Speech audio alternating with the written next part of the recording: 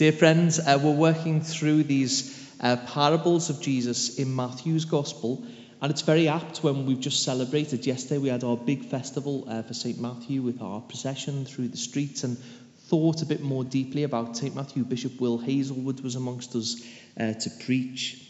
And it is interesting that out of all of the Gospels, Matthew, Mark, Luke and John, the one that mentions money the most, and where a lot of the parables are related to money, is in Matthew's Gospel. Matthew, of course, was a tax collector, someone who worked, say, for the inland revenue of his day. So therefore, it's interesting that he did have an ear for the teaching of Jesus whenever it was related to money. And we have today one of those economic parables on the face of it, but actually it has a deeper meaning related to our salvation and the generosity of God. The first thing that we might note is interesting. Maybe we do come from a culture where we might see people waiting for day labour, but actually is how far our present context here in England is removed from that. That sometimes we might think, well, why would people just be waiting around? Surely they'd have a contract or a job to go to, but why are they waiting around in order to be hired for the day? Well, I was struck actually during COVID how often people are waiting around for that type of work, especially in the gig economy. We see people waiting with their apps, sometimes actually in the cold, waiting in order to get a delivery come through, in order to go and do a takeaway pickup. And so some people are very much reliant on whether they're going to be hired that day. It reminded me of my own grandmother, who was a lot older in terms of many people's grandmothers. She was born in 1906, my grandmother, because my father was one of the youngest of a big family, and I'm the youngest of a big family. And she said about my grandfather Lambert, who during the days of the economic depression after the Wall Street crash in the 1930s, would walk along the dock roads in Liverpool just waiting to try and find anybody who would give him some work for the day in order to feed the family. That's the context that we're here in today's gospel. There are all these people just waiting to find some money, some day's labour in order to feed their family, in order to provide for those who rely on them. It's harvest time in an agricultural economy, and people are out there in the early morning, maybe before daybreak.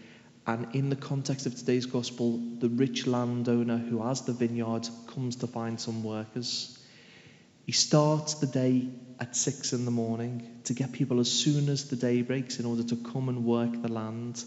And we see that he returns to the marketplace at the 3rd hour, at the 6th hour, at the 9th hour. This is at 9 a.m, at midday, at 3 p.m, and then the 11th hour, which is 5 p.m, because of course people weren't able to work under floodlights or anything like that. They had to work during the daylight hours.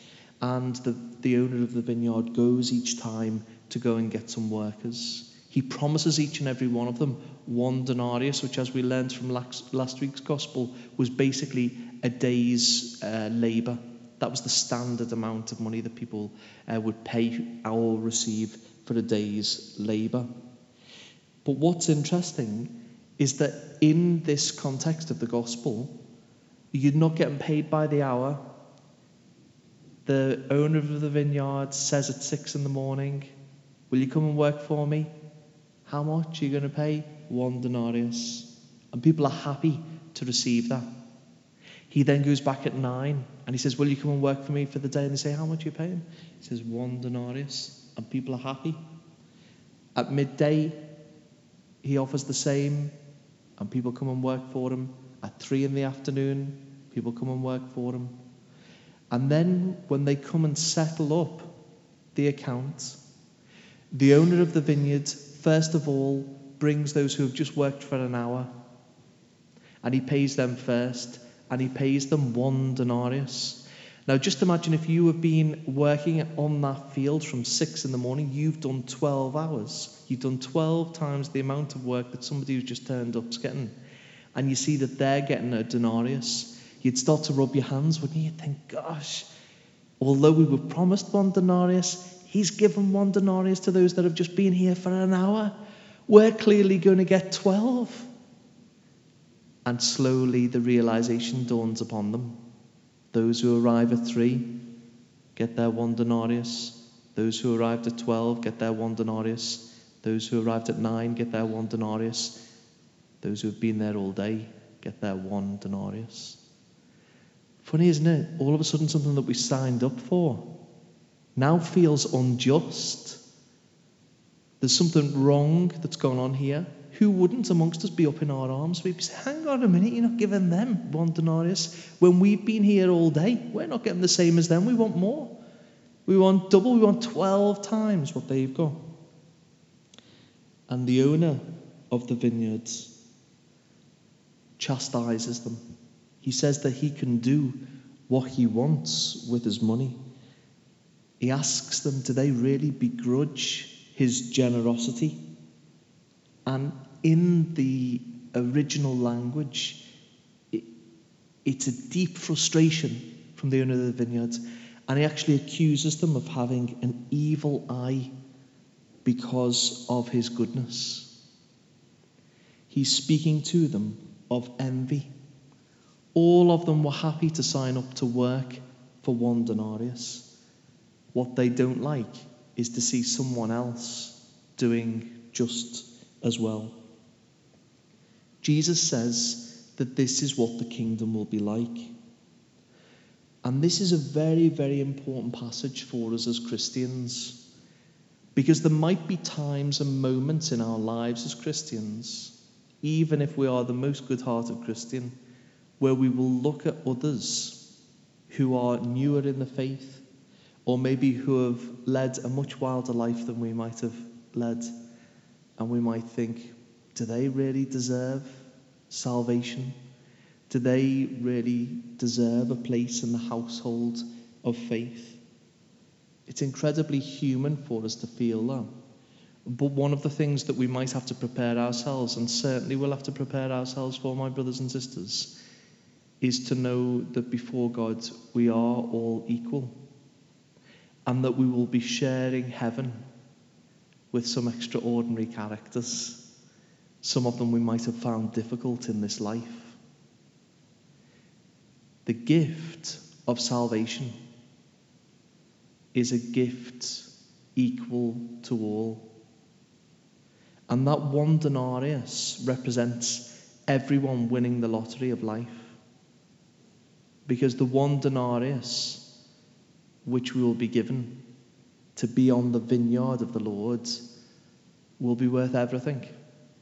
And even those who came in the last hour before the Lord returns will have a place which is worth just as much as those who have toiled for the Lord all the days of their life. This is the radical generosity and mercy of our God. St. Augustine, one of the early church fathers, speaks of this passage. And actually one of the nice things about what St. Augustine says here is he says that all of us, for our virtues and merits in this life, will have something distinguishing in the afterlife. To be a saint is we're not all going to be carbon copies of each other. We're not going to be clones. One of the great artists who conveys this is the medieval artist Fra Angelico. And if you look at his images of the saints in glory for All Saints' Day, for instance, in some of the frescoes that he painted in Italy, when you first look at the picture, they all look the same. You just see all of these heads. And you think, oh gosh, in heaven we're all just going to be a bit boring, actually. Carbon cutouts of each other. It's only when you're drawn closer into the image, when you look closely, they do all look different. There's something distinguishing about all of the saints. But what unites them is the fact that their common gaze is directed in one direction, all held by the face of the Lord. So St. Augustine says this: in that great reward, we shall all be equal, the first to the last, and the last to the first. For the denarius stands for eternal life, in which all have the same share. Although through diversity of merit, Some will shine more brightly and brilliantly than others. In the possession of eternal life, though, there will be equality. What is endless for all will not be longer or shorter for another. What has no bounds will have none either for you or for me. Those who live chastely in the married state, for example, will have one kind of splendour. Virgins will have another kind of splendour. The rewards for good works on one hand will differ from the crown of martyrdom on another. But where eternal life is concerned, there can be no question of more or less for anyone. Whatever may be the individual's degree of glory, each one will live in it eternally. This is the meaning of the denarius. Let us pray then, my brothers and sisters, that we might rejoice and look for those who arrive at the 11th hour and receive the same pay as we do. Amen.